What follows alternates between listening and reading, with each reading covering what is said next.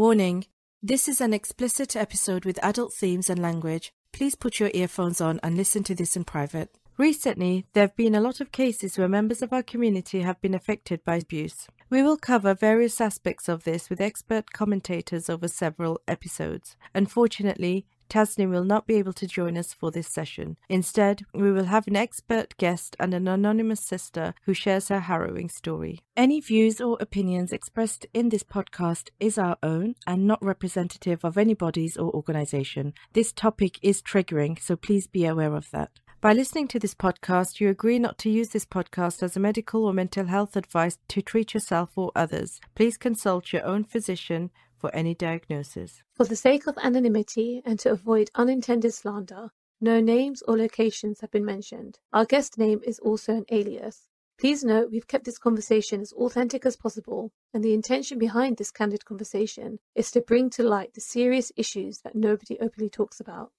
The question to ask ourselves is, what exactly is sexual and spiritual abuse? Nafisa, it's time for our podcast. Can you hurry up? Taz, I'm coming.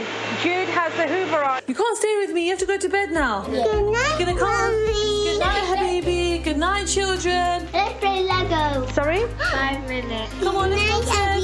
Good You night. can't stay with me, yalla. You need to stop playing. I'm Nafisa. And I'm Tasneem. Grab a cup of tea or coffee and some snacks and join us for a chat after hours. Just two Muslim mums kicking back, having fun. And talking about life, relationships, family, motherhood and more. Welcome to the madness that is our lives.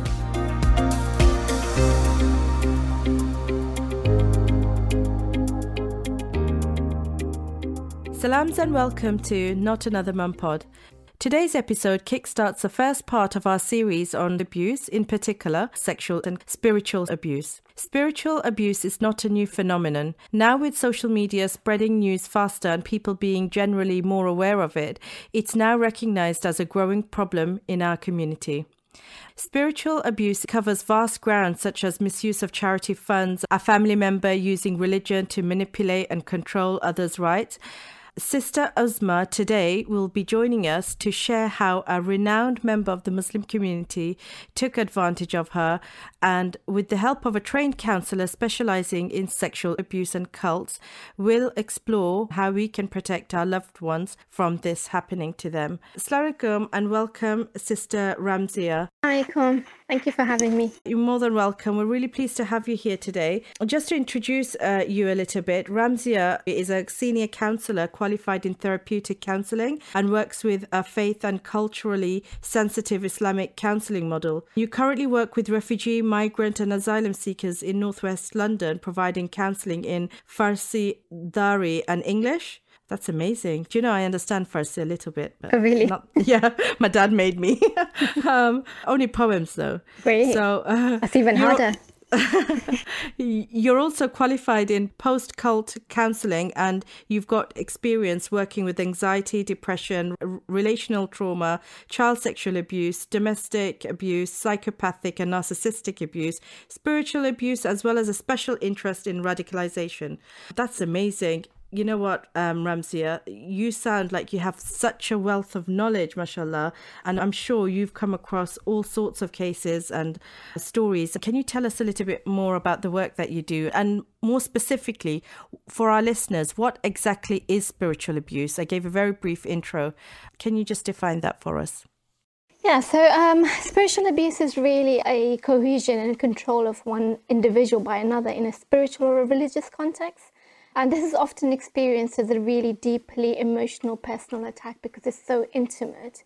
And it can look like things like, for example, ridiculing and insulting the other person's religious or spiritual belief, preventing somebody from practicing their beliefs, using religious or spiritual beliefs to manipulate or shame the other person, or as well using religious texts or beliefs to actually minimize or rationalize abusive behavior, such as, physical, financial, emotional sexual abuse, and even, sort of, I think we're coming across more marital rape as well. You're covering such a varied amount of abuse, and it goes across the spectrum. We are doing a series of episodes covering spiritual abuse in various forms. We will be covering influencer abuse, charity abuse, and so forth.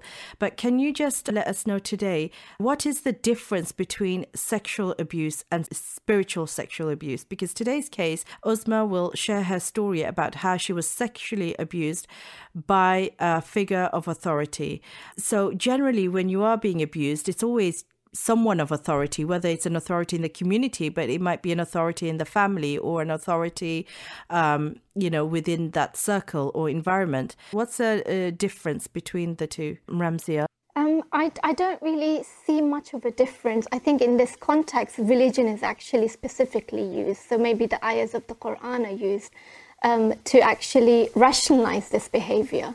I think the act is the same. It's just the authority and where this authority is sort of validated from is perhaps different. Okay, we'll find that out as the story unfolds. More than anything, Ramzia, if you could listen to her story and then give that insight from a professional opinion in terms of what's going on and what had happened to her. She's a strong sister. She's come through it. She's well on her way to healing, as you will see. But at the same time, I think she could do with a bit of closure, if you like, in terms of rationalizing and making sense of what has happened to her. It has been quite some time, but inshallah, I think you'll really help her. We'll try that, inshallah. Assalamu alaikum, Sister Uzma. We just wanted to welcome you to the episode and just thank you for being here and for sharing your story with us. Can you start off by telling us a bit about your background, such as the context about this figure of the community that has affected your life so much? I know we're not going to be naming him, but what had he achieved in his lifetime? Why was he so well respected in the community at that time, and how did people treat him? He was an imam of a mosque. We didn't know him very well before. He was in a relation to me, but we didn't know him so well, but circumstances happened. We just met. We had to come and live with him. And he was an imam of the mosque. Everybody treated him so well. They always came up to him for advice, anything to do with either religious advice or even whatever was going on in their personal life. So he was very highly respected person in our community. In terms of your family relation, how did your family treat him? What did they expect of him? How did they treat him? Well, because we wanted to get to know him better, as I said, that we didn't really have that much contact before. They treated him with respect, obviously, because everybody else treated him with respect in the community, so they did as well. And we were always told to respect him because he was our elder, and it's fine. In terms of when the abuse started, where were you at your point of life? How old were you? What was your home life like at that time? Well, the home life was quite stressful because there was lots of things, family issues going on. However, our circumstances weren't great, so we were forced to live with him. We didn't have any other choice. We started to live with him when I was around 11, but the abuse started when I was about 12 and a half or 13. So it was around that mark. Were there any markers, any signs that something was going to happen? How was he with you all generally, verbally, emotionally? What was the relationship like? Not great. To start off, he was really nice to us, but then it went to somewhere between, he was showing signs that he didn't want us there, although we were there for him, not for our own selves, but we were living with him for his own good and to help him out with something. So it wasn't great. He started to show that he doesn't want us there anymore. And that's what made everything really hard at that time. So would you say that the abuse happened around that time when the relationship there was a rupture in the relationship, or did it start sort of when the relationship was actually going good and everything was okay? No, it started after the relationship started to go downhill. Do you think it was a form of punishment, Ramzia, where he was taking his frustrations on a it can be. Young person? It can be. It can be that this person may have taken the anger and the frustration inside, so it becomes quite a passive-aggressive way of dealing with things. And I'm sure Uzma's parents did have that, but it seems like they had other stuff on their plate as well, which sometimes as parents that can be quite heavy on us. Uzma, do you want to tell us, just from what you remember, the days leading up to the event, the first time, what happened, in your own words? We're just going to sit back and listen to you and, well, speak if we need to. I remember at first, because we had a long corridor in the house, so I remember to get to from our rooms to the kitchen, there was a space there where he could hide. But every time I used to pass him, he used to try and grab me. So I thought because it was just because I was a child, he was trying to scare me or stuff like this. But then it became more like he would literally hug me so tight. And at that time, I didn't really notice that it was something really bad, but I did find it really annoying because I'm going to do something over there in that area and he's just interrupting, basically. But then it started to get a bit more like longer hugs. He wouldn't let me go. But then it started to go where I didn't like him touching me. That started. I didn't like him touching me. He used to sometimes turn me around or sometimes try and force a kiss. And I wasn't used to kissing that person, to be honest. We didn't have a relationship like this. But then it came to a point where it was just that he wouldn't let me go. And I had to really struggle to free myself to get out of his hold or his hug or whatever he was doing.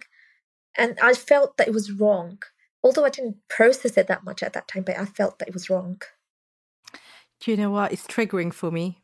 Just listening to you, I can almost feel like it's happening to me. I feel like I know exactly what you went through at that moment. Did this happen ever in front of your family members or in front of other people? Did he do this in public, or was it just when you're on your own? No, it was just whenever I was on my own.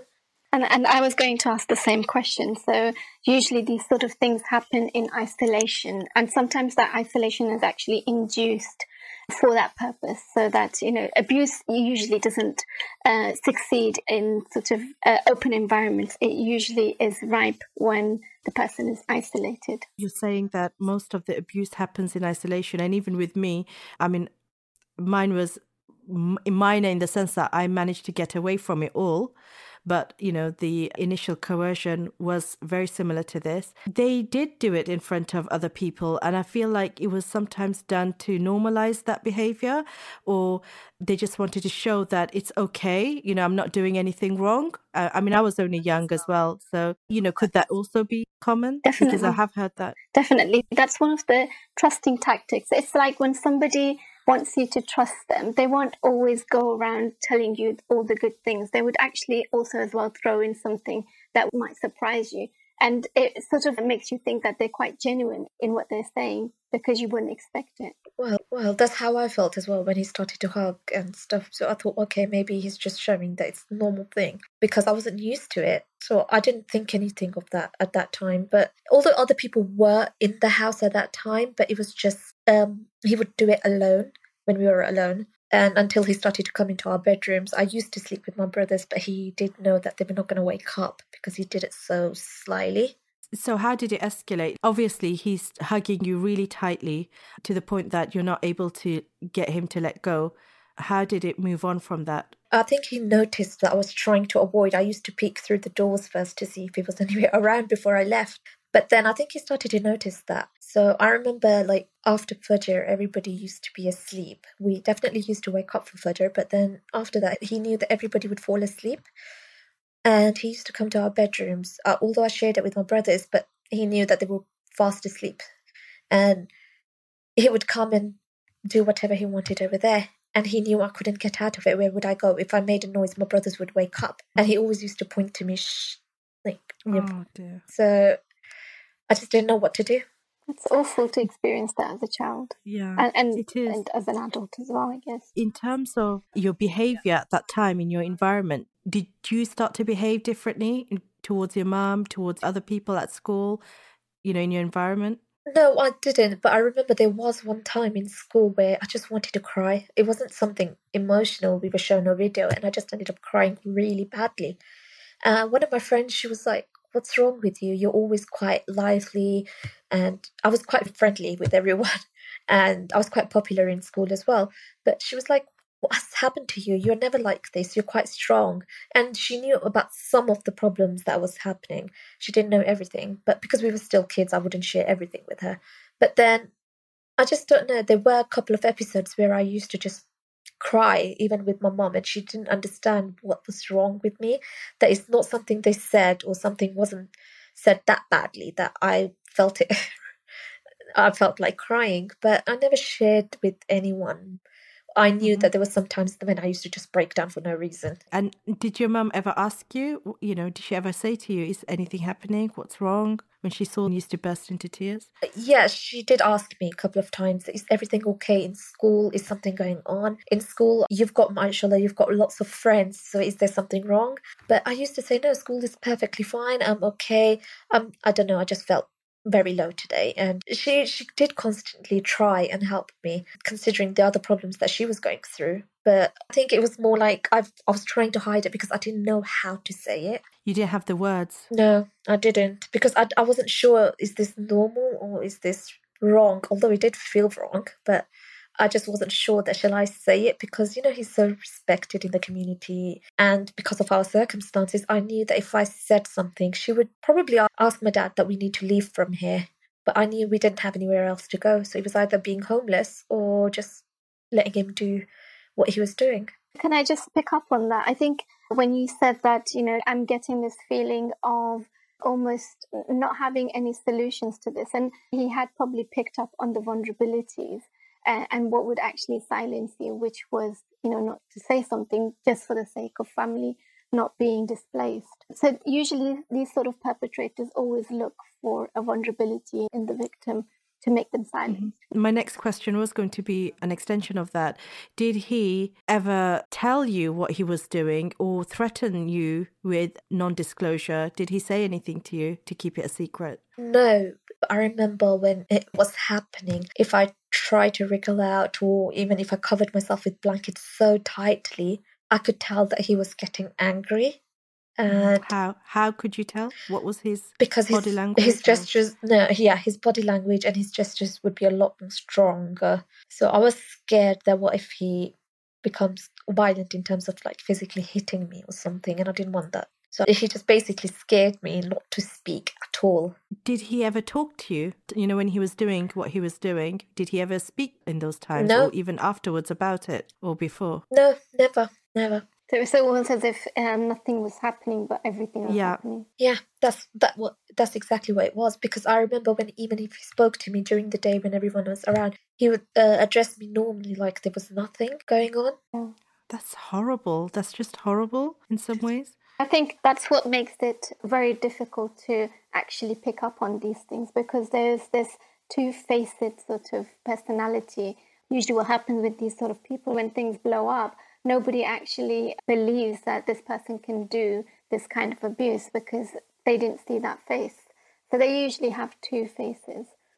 That's exactly it, because I remember there was something that was going on and I don't know what happened. My dad must have said something and everybody basically said, no, this can't be true. You guys are lying. It was just, my dad just clarified a misconception. And I remember he used to sit there and give people some religious talks and advise them that you need to do this to make yourself better. You need to be of a better character. You need to, do halal things and all this stuff. And I don't remember, but sometimes it used to make me just angry.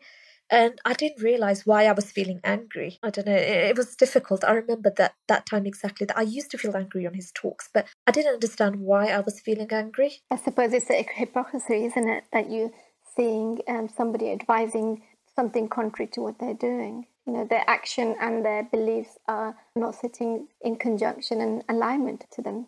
Did you notice, whilst the abuse was going on, did he behave any differently towards you? He might not have acknowledged what had happened or what was happening, but was he nicer to you in some way? Was he more, pleasant to be around, or did he just continue as he always was? No, he continued as he always was, because he still carried on with those emotional, verbal abuse, I would say sometimes. Getting angry at us for no reason, telling us that he doesn't want us living with him, kind of things. Yeah. Using a lot of intimidation. Yeah, it was a lot of intimidation. My parents did try to keep us out of the house whenever possible, but it's not as easy if you're living with that person day and night. Of course. And can I just ask, I know you said that your family was living with them. It almost feels like your family didn't have anywhere else to go. It kind of gives me a sense of indebtedness. There is this indebtedness that needs to be repaid by, being quiet about possibly the abuse and, the injustices that are going on. I wouldn't say it was exactly that, because I think us living there was more for him rather than us, I would say. So we probably did whatever we could, and he knew that because we were living with him, we gave up everything just to help him out with something. And he knew we didn't have anywhere else to go at that moment. Probably just took advantage of the situation. We didn't owe him anything. We didn't feel like we owed him anything. Maybe he didn't like the fact that you were helping him out, and he was vulnerable in that sense. If he had such a huge status in that community where he's established a masjid and he's an imam and all these things, maybe he felt that he was a bit weak in your eyes for being helped out. I don't know. One of the things I wanted to ask you was, in terms of your coping mechanisms, how did you cope? I know you said that you had all these outbursts, but when the abuse was going on, what was going through your mind, and how did you cope with what was happening? All I thought at that time was, it's wrong, and I just don't like it. I don't like it when he does that. But when I was in school, I was a lot happier because I knew I was out of that house, and I was a lot calmer. And inside the house, I used to just try and forget what happened this morning. It was almost daily. I forgot what was happening. I used to say, let's just move on. Let's not do this today. I have better things to do. Let me just go out and, just divert my attention rather than actually acknowledge what was going on. So sort of escaping from the reality of what was happening, you were doing whatever you could to mentally disassociate from that. I think that's exactly what it was. So in terms of bedtime, as you were heading to your bedroom at night, what were you going through at that time? I just did one morning to come. I used to say, okay, please let me wake up before he comes. I'll pretend I need to go and use the loo. I would probably go and ask my mum and dad if they needed something. But then I was used to think that they would think that it's weird that I'm coming to them in the middle of the night to ask if they needed anything. Or if I make a noise, what if my brother wakes up? But then I looked at it the other way. What if my brother blames me? Or what if he says, no, this is fine. Why are you making a noise for? So, how old were your brothers? My older brother was few years older than me, and the younger one was quite young, 5 years. Wow, are you saying your older brother did not know that there was someone coming into the bedroom at all? No, the reason why is because we were staying in his house and we knew that he had some books there that he used to refer to every morning. So, my brother was quite a heavy sleeper. So he's never ever said anything to you? If people were to come into my bedroom and this was happening daily, there's a high chance he would have woken up one morning and seen something. Has he ever said if he'd seen anything? No. All he knows is that he knew that he used to come into the room and grab a book for a while and study it or whatever. All right. So that's all he'd think it knew, because he probably saw him reading a book and then probably fell back asleep. So he never noticed anything wrong. Did he have a wife in the house? He had a wife in the house, yeah. Wow. How did he treat his wife? Yeah, they were okay, although she was okay to us as well. She used to try and stop him with all these verbal abuse that he used to. Yeah. Yeah, she did try and do that, like asked him to calm down. They're only kids. But like, she would not force him to stop. She would just say it a couple of times, but that didn't stop him. But yeah, he did have a wife. And did he speak to her in that way at any time? No, I've never seen him speaking to her like this. He was quite nice to, well, not exactly nice, but he was quite normal to her. Now that I'm married, that's just like I am with my husband. That's how he was. I'm just wondering how long this abuse sort of took place. For about, I would say, just under 3 years. Can I ask, before we move on to post-abuse time, during the abuse, how far did it go? If it's not too triggering for you, factually, did he do? It was molestation, to be honest. It was inappropriate touching. It didn't go any further than that, probably because there were people in the house, and it was happening inside the house. I was never alone with him outside, so. Okay. But you think, had you been completely alone and there was a chance, he probably would have taken it further? Now that I think back to it sometimes, yeah, I think so. So how did it end? Like, what happened?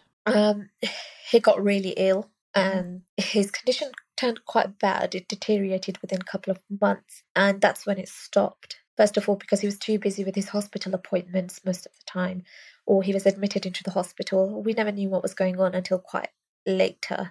And I saw him in a lot of pain, so he was physically unable to do it. When he was first diagnosed, did he still continue it for a while, or was he completely incapable and then he stopped? I mean, did it just peter out, or it was just overnight stop? It was just an overnight stop. I realised, because I remember he was ill that day. When I woke up, I heard his wife saying that, oh, he's not too well today. And I was like, okay, that's probably why he didn't come into the room today. And but then from then on, it stopped because he did, as I said, he deteriorated quite fast. How did you feel when he didn't come that first morning? I felt really happy. Yeah, I felt really relieved that at that same time I was scared as well that he could continue the next day. Yeah, that's what I was thinking. And then when it didn't? When it didn't, I was relieved. I was like, okay, thank God that at least I didn't have to speak out and I didn't have to say anything to anyone and embarrass myself. It stopped. So did you feel like at one point you would speak out because you had that thought? No. Can I just ask, did he ever use religion or elements of Islam to justify these actions? I know he was an imam and he taught, all of this, but did he ever use it to justify what he's doing to you? The only time I remember once was I just said that it seems wrong. You said it? Yeah, I said it, and that was just the one time. And all he said was, no, it's not. And nobody would believe you if he said something. That was the only time he said that. Because he's such a wonderful man in society, so why would they believe you? Yeah, and that kind of held me back as well. I know that how much people loved him and how many people knew him. And I saw it with my own eyes, that how much they respected him. So obviously he would believe a child over someone so respected. Yeah. That's very sad. It's really sad. Especially as a child, you're going through this and you think you're completely alone, and you don't have anybody. Even though you seem like you've got a great relationship with your mum and you had a good relationship with her and she was doing all the right things, I'm just looking at it as if, what if it was my daughter and she has these outbursts that I don't know where it's coming from? Ramzy, what can we as parents do at this stage when we're seeing a child emotional but without any obvious signs? How would we ever be able to get them to open up if they're going through something like this? I think personally, I feel that the antidote to something like abuse, if there is any, is really relationships. And I use in my practice, I use relationships to heal or bring about some sort of healing. So I think as parents as well, we need to have an open and safe and validating relationship with our kids. And I'm sure Uzma's parents did have that, but it seems like they had other stuff on their plate as well, which sometimes as parents that can be quite heavy on us. So I think having sort of a very open and safe relationship, this induces trust. And so when you have trust as a child, you're more likely to actually come towards your parents and try to sort of understand and even talk about this experience. And I think as parents, we should especially be wary at difficult times, because that just makes our children much more vulnerable. So, living in it seems, from the picture I'm getting, it seems quite possibly an overcrowding place. That in itself is quite stress-inducing.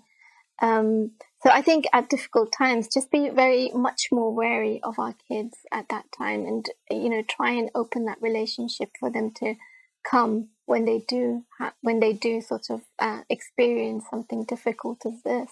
What do you say to that, Uzma? Because you've come through it as a child, listening to Ramzy put it into words like that. Would you agree?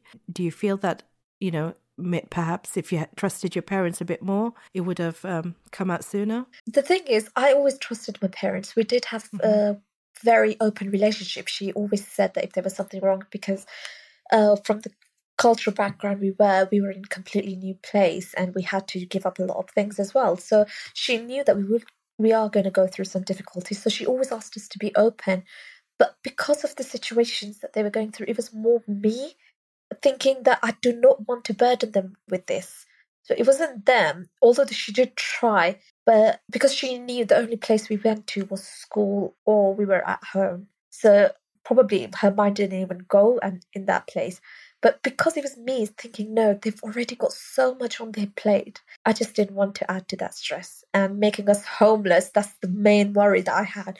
Making us homeless in that situation wasn't my intention. I mean, it seems like you were really trying to protect the family, and this is one of the trauma responses that we usually, as children who are actually being abused, they like to do that. They like to protect their family from the devastating effects. But, the reality is you weren't going to be making them homeless. It was the other person's decision that was going to do that.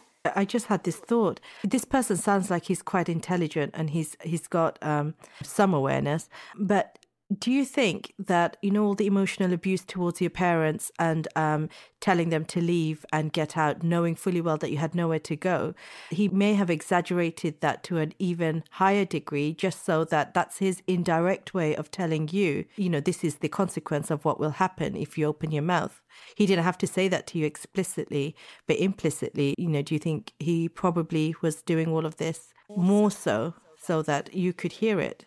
Now that you've said it, I think might have fit his character. Yeah, it sounds like sort of inducing phobia into people, and this is what usually happens when they want to silence the victim. Is usually about if you do this, this will happen. So that person sort of lives with that phobia for a while. It was intimidating when he used to do that, but at that time I didn't really process it as you said, Sister Nafisa. No, I'm just thinking, because he's not stupid, and you're saying that the abuse started more or less around these frustrations, and if he was getting something out of it, whatever he was doing is what he wanted, he didn't speak to you directly about it other than that one time where he told you that it's not wrong what he's doing. Then the other way he could instill this fear, as well as being aggressive with you when you were fighting him, is to show it in this way towards your parents, and manipulate that situation. That's what it sounds like to me. Wow. You were in a new country. I think usually these sort of things flare up at these times because, again, it's about the vulnerabilities. If the person is, for example, going through a breakup, if they're going through a divorce, if they're going through, separation of, for example, parents, if they're moving to another country, they've moved to another school, that makes the person much more vulnerable to these sort of states.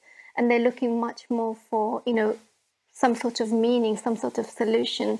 And they usually get tangled with these things. But I think, one other reason that I think was happening was because I hit puberty around that time. So I don't know, it was my body changing that triggered it for him. I don't know. I'm going to pick up on this. As you were going through puberty at that time, did you feel attraction to other boys around that time? And if so, how did you process what he was doing to you and coping with what you were feeling and what your body was feeling? I don't remember being attracted to other boys, especially not in my school. Yeah. As you know what teenage boys are like. But sure. I remember that I always hated being around those who were really noisy. I used to work with them. That's not a problem because obviously I went to mixed school. But the thing is, it wasn't, as I said, that because I had lots going into my plate, I was trying to divert my attention and I was quite active in lots of different activities in school. So probably I just didn't have time to think about these kind of things. That's good. It's great that you had that coping mechanism because I know for some others they have different strategies. Ramzia, could you explain what other coping strategies you've encountered with other cases? I mean, I think the usual and most prominent one is this escaping from the reality of things. There's a state where they go into this dissociation. Sometimes they lose touch with themselves. They become quite numb to a lot of things. They're not able to feel things. Problems with trusting people. These are all trauma responses that are brought about by such kind of abuses. Actually, I was just going to say, Ramzia, earlier you mentioned that when a family is going through a difficult time or a complicated time, it's more important around that time to focus on your children and to ensure that they're okay because they're open to becoming more vulnerable, if you like. That's not something I've actually ever thought about, I thought it's easy for parents to get distracted with their problems, whether it's work problems or family problems. And I think that's the time where maybe they mostly neglect their children. Yeah. So thank you for that. It's something I'll bear in mind. What tends to happen is that these abusers, they tend to fill that space that is lacking from their parents at that time. So they provide the unconditional love, they provide the unconditional sort of attention for the child, which is what the child is lacking from their parents, and possibly the parents are sort of involved somewhere else. Okay, thank you for that. I think that's something that would be really helpful for our listeners, especially a good reminder for us. Uzma, just going back to this relationship with this figure, talk to me when he was dying, what happened around that time and how did it come about? And then you can perhaps let Ramzia and the audience know who he was. I remember that when he was dying, lots of people used to come and see him because they knew that he wasn't well and everything. And do you know what I expected from him? Was an apology, not for myself, but the way he treated all my family and not just me. And I actually wanted an apology, but he kind of ignored us. He didn't acknowledge the fact that an apology might be enough. And we weren't looking for anything else. And as you can imagine, the way he was with my family, he didn't really leave anything for us in the film. Previously, you mentioned to me in a pre-call that you prayed for him. So can you talk a bit about that in terms of when he was going through that excruciating pain and how that made you feel? Yeah, I to be honest, do you know how some people might say that, no, you deserve it? Yeah. I didn't think like that. The amount of pain he was in, I just wanted it to be easy for him.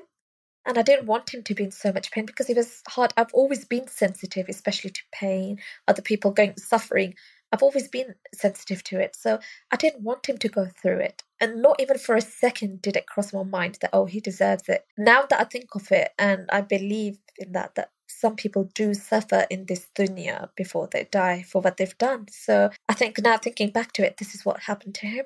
And not even once did he apologize.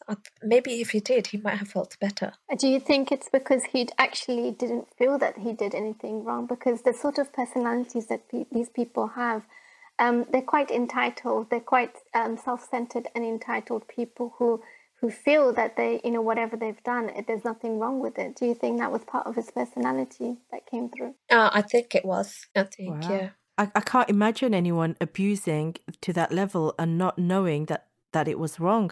And the fact that he actually told you it wasn't wrong goes to show that perhaps what you said, Ramzia, was true. I mean, they tend to just believe themselves, really, but there comes a point for certain sort of people with these sort of personality types, there comes a point if they allow themselves to actually feel, because if they allow themselves to feel, all the oppression that they've done, they will collapse. So, in order not to collapse, they just try to ignore the fact that, it is wrong. So they deny it. It's a survival thing for them as well. Uzma, when he was going through that pain and you were praying for him because you were sensitive to his pain, and now as an adult looking back on it, do you feel like that was justice enough for you? No. Yeah. No, I wouldn't, because what happened to me after, in my adulthood, I think was too much. It was too much, yeah. So, do you want to talk about who he was and the dynamic of that relationship? He was my grandfather, and he was a mahram to me.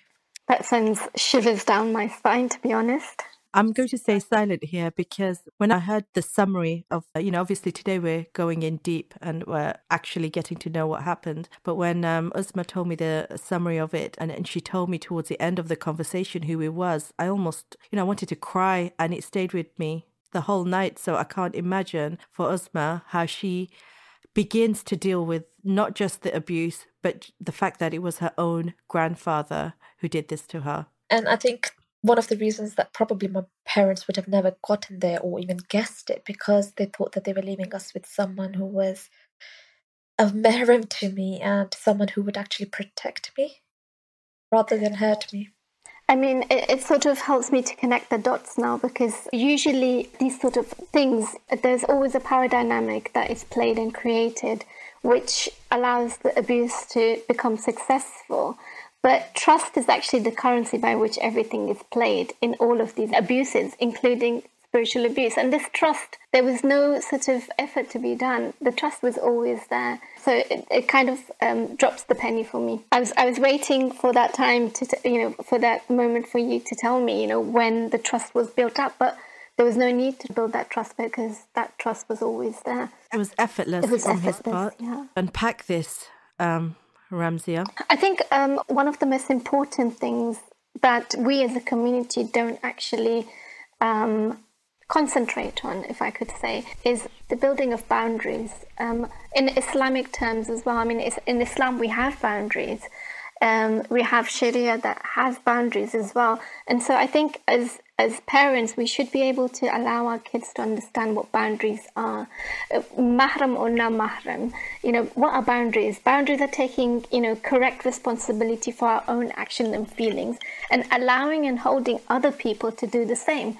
So, even if it is your mahram grandfather, if he touches you in an inappropriate place, a child is able to understand that this is wrong and where to draw the boundaries. So I think boundaries are really, really sort of central to actually allowing our kids to stay safe inside the house and also outside as well. Osma, how are you doing? Are you okay? Yeah, I'm okay. It's actually... I'm so sorry. No, it's okay, because I think I've healed enough to come and talk about it now, because I wanted to help others. I want to use my experience to actually make it safer for everyone else. Well, I can do my part. This is a very small part, but inshallah, I think it will probably help other mums actually look out for signs. And not just mums, just any sisters who are listening and going through it right now. Hopefully your strength will give them strength to, not tolerate it anymore and to speak up, because they can witness what has happened to you and how you've come through it. And we're going to talk about that in a minute. One of the things I wanted to ask you, and Osma, if you need time out, just tell us to stop when you need time out. I know it's triggering for you and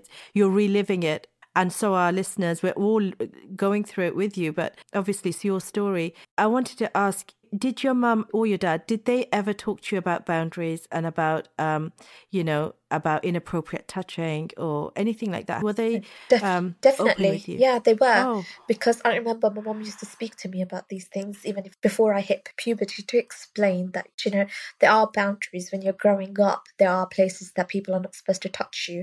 And I remember, although I was very close to my brothers and my dad, but we didn't really have a lot of hugging or like sitting right next to each other and all this stuff kind of thing.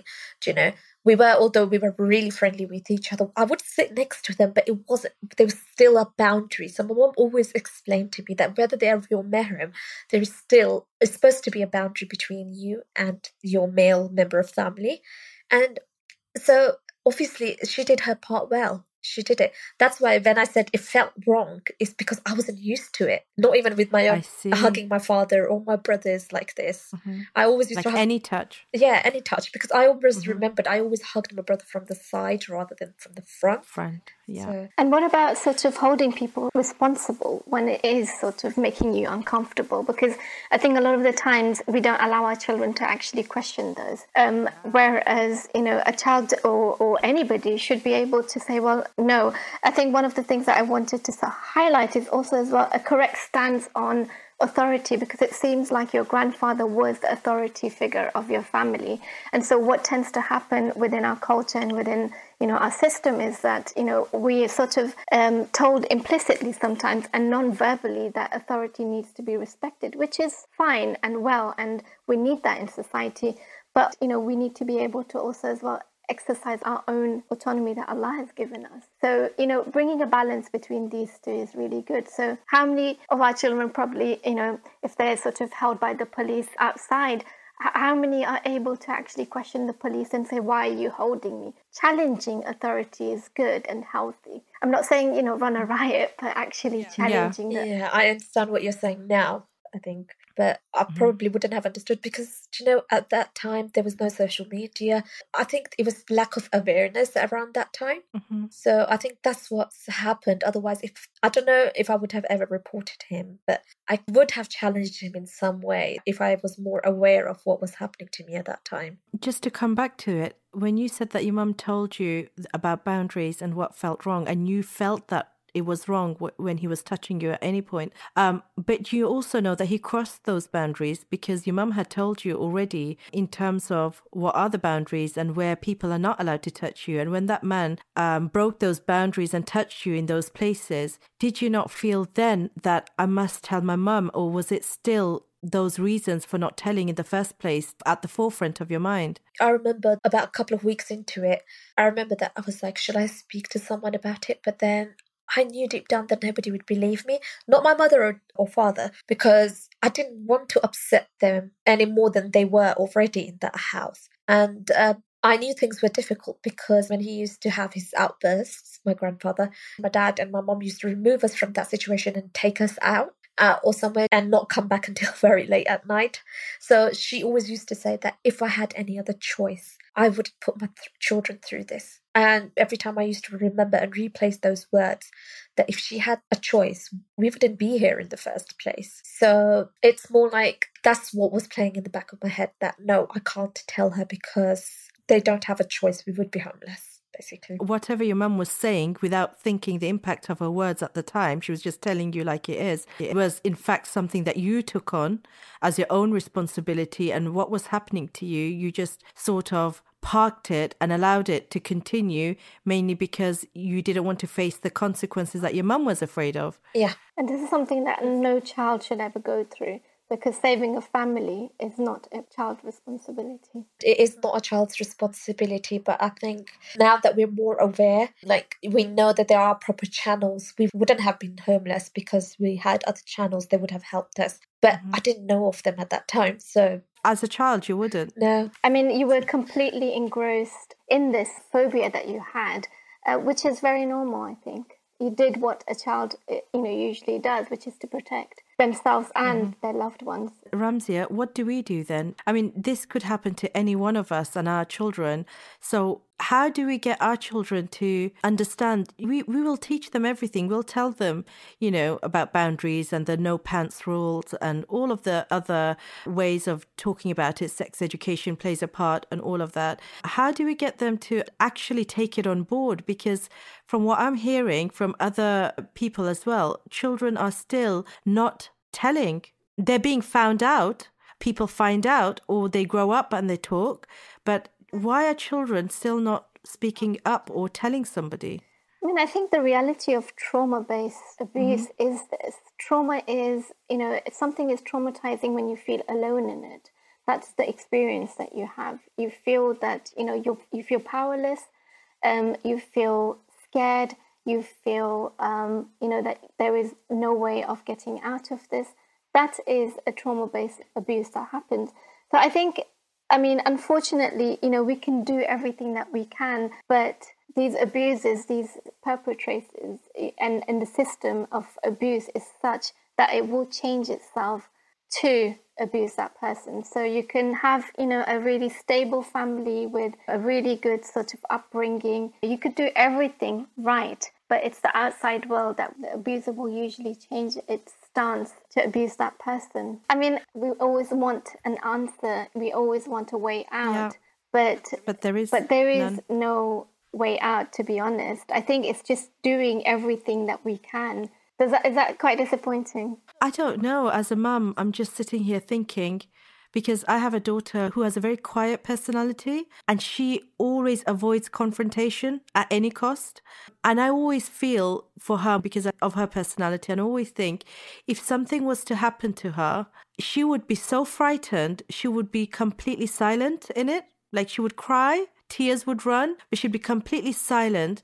And although I'm talking to her all the time, and although I've, got this open relationship with her, if she felt like Uzma, where she had to protect her family, and, I don't know if she would ever come to me with this. But I just feel scared about that. The fact that I'm actually helpless, other than dua to Allah to protect them and do our daily adhkars, I don't know what else to do. Uzma, I'm so sorry. We'll take some time. No, that's absolutely fine. How are you feeling when you're hearing all this?